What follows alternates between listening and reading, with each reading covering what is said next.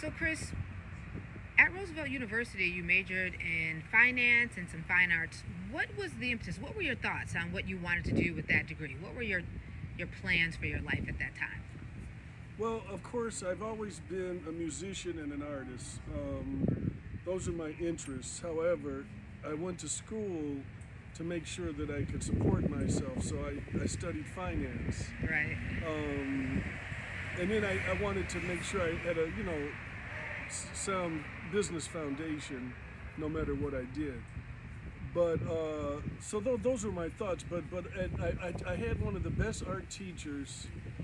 She was her name was Lynn. I can't remember her last name, but she was the curator at the Art Institute, and she I got a thorough education from her about art history and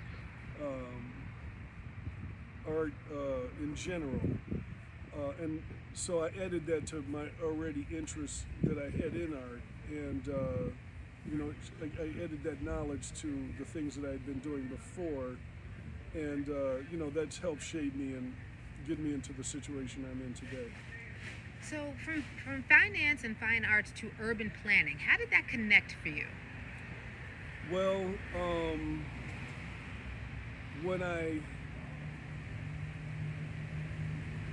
got back from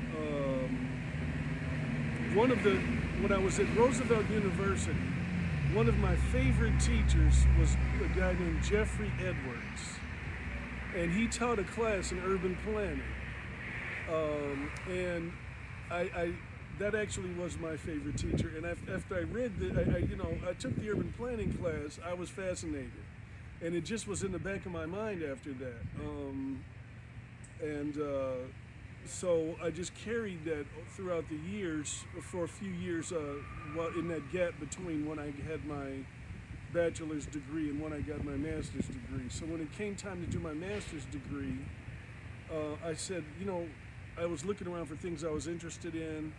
I looked at law. That was about the only other thing I was interested in. And then I said, well, in law you have to be licensed in the state to practice to practice. And I knew that I wasn't the type of person who would probably be able to stay in one state forever. So I thought, for other various reasons, urban planning just intuitively seemed exciting to me. I love urban planning. I went to school also for urban planning, and the school I went to discontinued the curriculum as soon as I arrived. Terrible. So I had to be a civil engineer, industrial engineer, etc. It was a mess.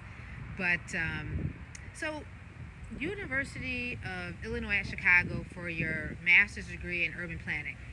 How did that sort of shape when you went in? Did you learn what you thought you were going to learn? How did that impact you? Well, my focus is commercial corridor revitalization and economic development.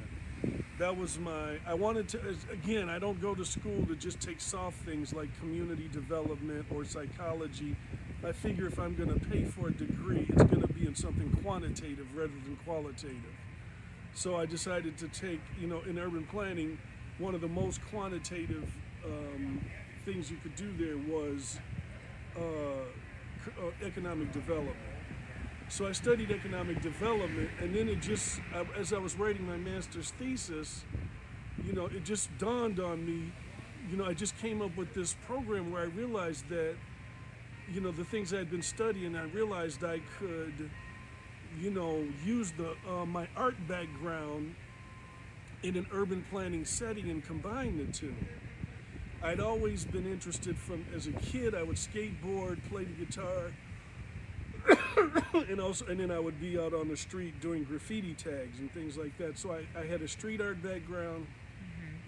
And then I had a fine art history and fine art background, mostly in the history of art. And then I combined that with the urban planning. I realized that I could use my art skills in my field of focus study, which was commercial corridor revitalization, And I've been doing that ever since. It grew out of my master's thesis. I came up with something called the Bronzeville Legends Initiative Okay. in my master's thesis. And the Bronzeville Legends Initiative is a art and urban planning program designed to, affect the neighborhood and the things that I wanted to do. I can go on and explain if you'd like. Feel free. Okay. So, the Bronzeville Legends Initiative is it's an art program, but it's what I call cultural economic development. So I'm practicing what's called destination economics. So in destination economics, the basic pillars of solid community development from an economic development point are identity, sustainability, and mobility. So the first one is identity. Identity is whatever makes a neighborhood unique, whatever about the neighborhood, whatever special quality it has. It could be based on the neighborhood's location. It could be based on, the neighborhood having a sporting arena. But often it's based on the neighborhood's cultural identity. So, for instance, if I bring up the word Chinatown, you can imagine in your mind this area of Chicago where you can go to experience some semi-authentic Chinese culture. And because you have a picture of Chinatown's identity in your mind, that leads to sustainability or economic development, because once you understand what a neighborhood has to offer, it draws you over there. So now I can go on Sunday to Chinatown for dim sum. I can go to Greek Town and get an experience of Greek culture. I can go to Argyle and get an experience of Vietnamese culture. I can go to Devon Avenue and get an experience of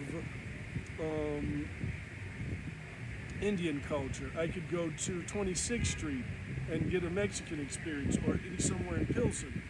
So these are based on this economic development is based on ethnic identity. And so what I've noticed is that all African Americans are clear contributors and basically the culture creators of the United States. Yet every city I'm in, there's a Chinatown, there's a Greek town, there's an Indian town, but I don't ever see any African American towns, except for, low-income communities or where people have been, who are suffering from years of deprivation caused by this society. People are in those kind of ghettos, quote unquote. But I didn't see anybody, despite all the contributions of African Americans to American culture, I didn't see anybody leveraging that in a community. I didn't see any black towns per se. So I realized Bronzeville's rich historical legacy made it quite possibly the most amazing center of African American arts, culture, and entertainment that America has, in America. And so I realized that sort of in my thesis, and then so I started working on highlighting Bronzeville's identity. And by highlighting Bronzeville's identity and letting other people get a clear picture of what Bronzeville is about, its rich historical legacy, then that will lead to sustainability in the form of economic development, because it draws people over here to see what Bronzeville is all about. What I'm afraid of is that Bronzeville will just become the South Loop.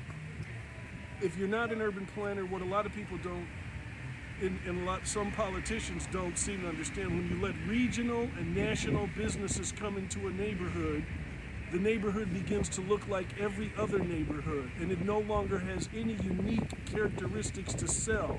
So you are killing your community by not highlighting what it has to offer. So to let Starbucks and all these other companies, McDonald's and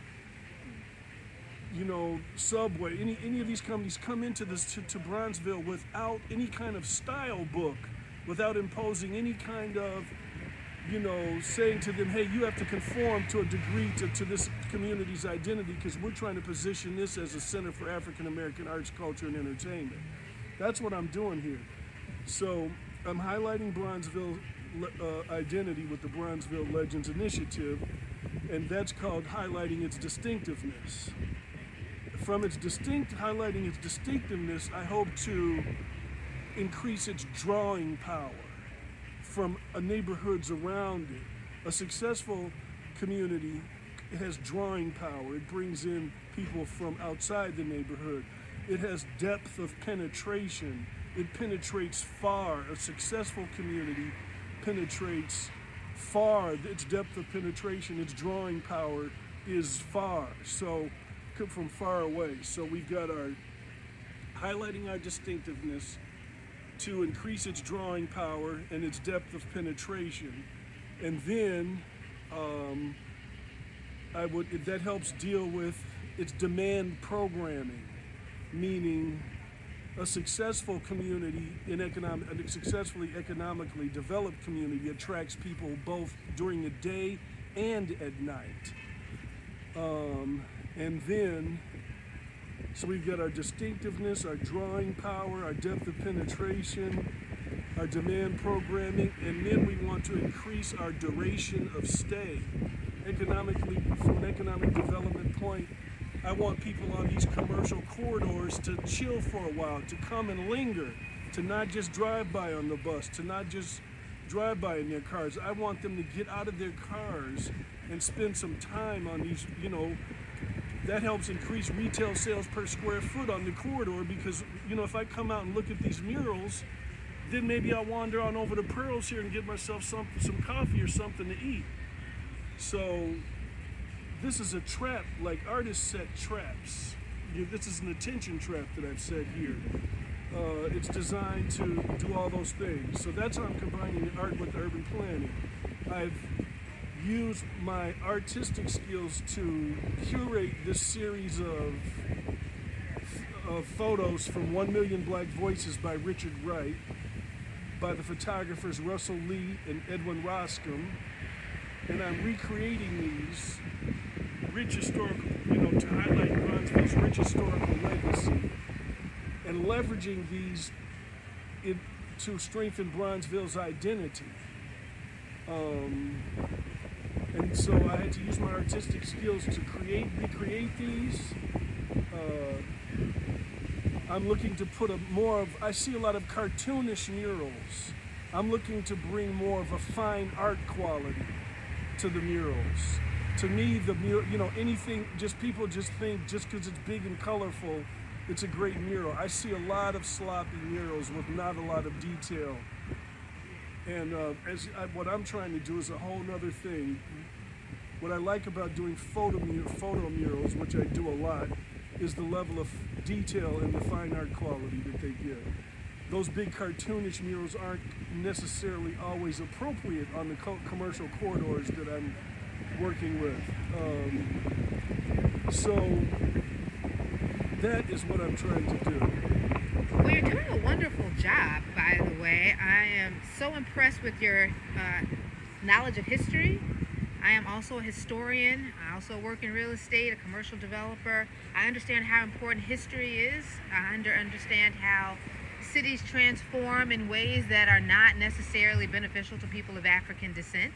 And I think you're noticing some things about certain neighborhoods in Chicago that should be pointed out and doing something about it, which is what a lot of people don't do. Using all of their tools and skills to do something about what you see. I'm going to have you get up a little bit, and I want to sort of walk this corridor and talk to me about this particular picture and why you decided on this. Okay, well, one thing I always do too is it's always a collaborative effort when it comes to these images. First thing I did, I got with the people who are involved in the ownership and management of this building, and they liked what I had done over at the Mariano's grocery store, and they asked me to bring in a similar style. So I went through an archive of photos with them, and I said, let's all do this collaboratively. We're going to go through these photos. We're going to pick out our favorite photos, and then out of those, I'll pick out the ones I like, and then I'll do them. And so I started with this collection from 1941 by Edwin Roscom and Russell Lee. It's a public domain collection. There's no restrictions on it, and it's a beautiful set of images, and there are many more than this, and I just thought this is perfect way to highlight Bronzeville's identity. Especially what I love about these is that most of my other images are of famous people, Muhammad Ali, the congressman, Nat King Cole, Louis Armstrong. These are average, everyday people in this community. So we first went through a large set of the archive, and then I narrowed them down to about 25, 26 pictures, and this is, I think, 10. Then I chose the 10 that I liked best. Okay. And so this particular picture I liked because of the girl and the little girl with the ice cream cone, and then I believe this was her mom. It's just the perfect setting to me. It's obviously taken, all these pictures were taken right in the community, right around here, within a few blocks from here. I like how everybody is walking the other way, and these two are walking this way. It's like a memory wall.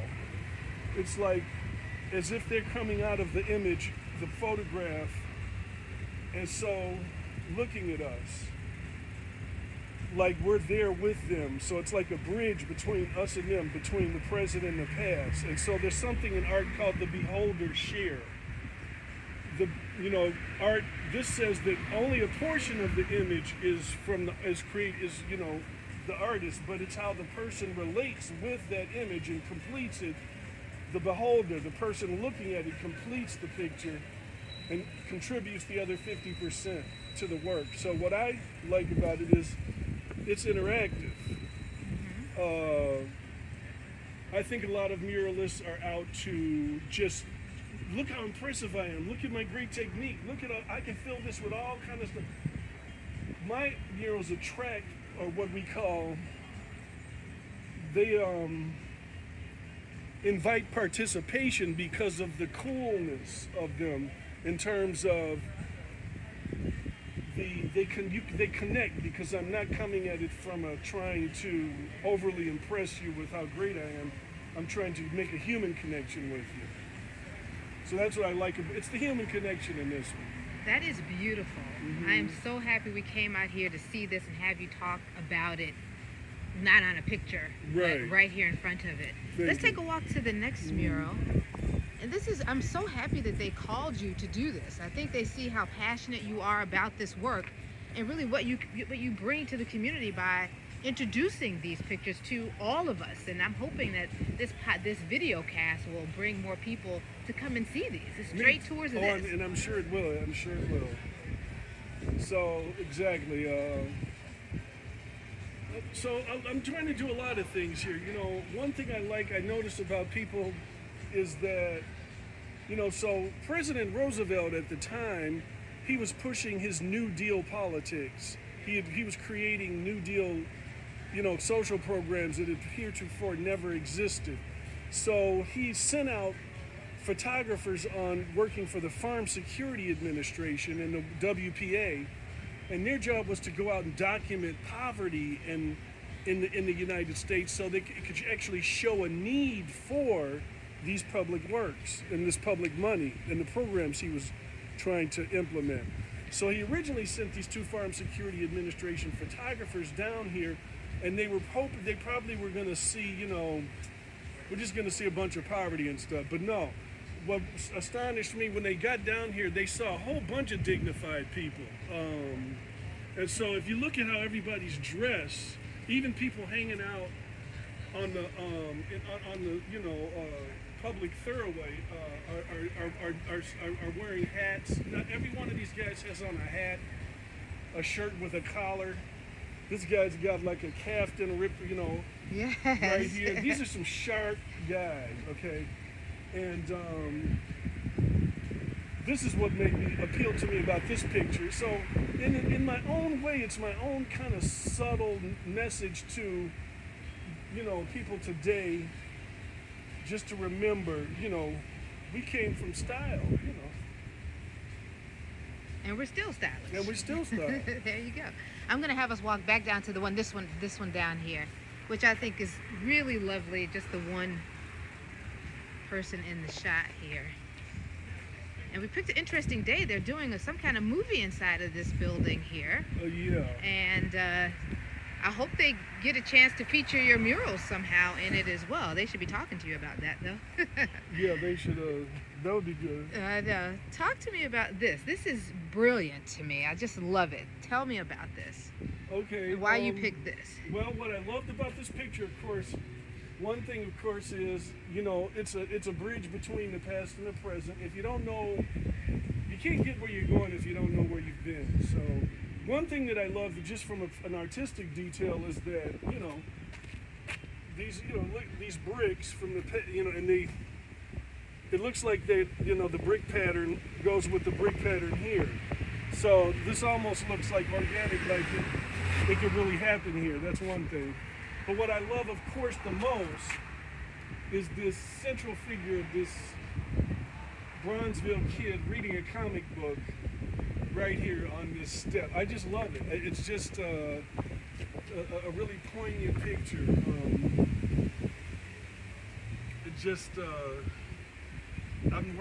It makes me speechless sometimes just looking at this. It's just a beautiful image, and that's why it's the first one in the series.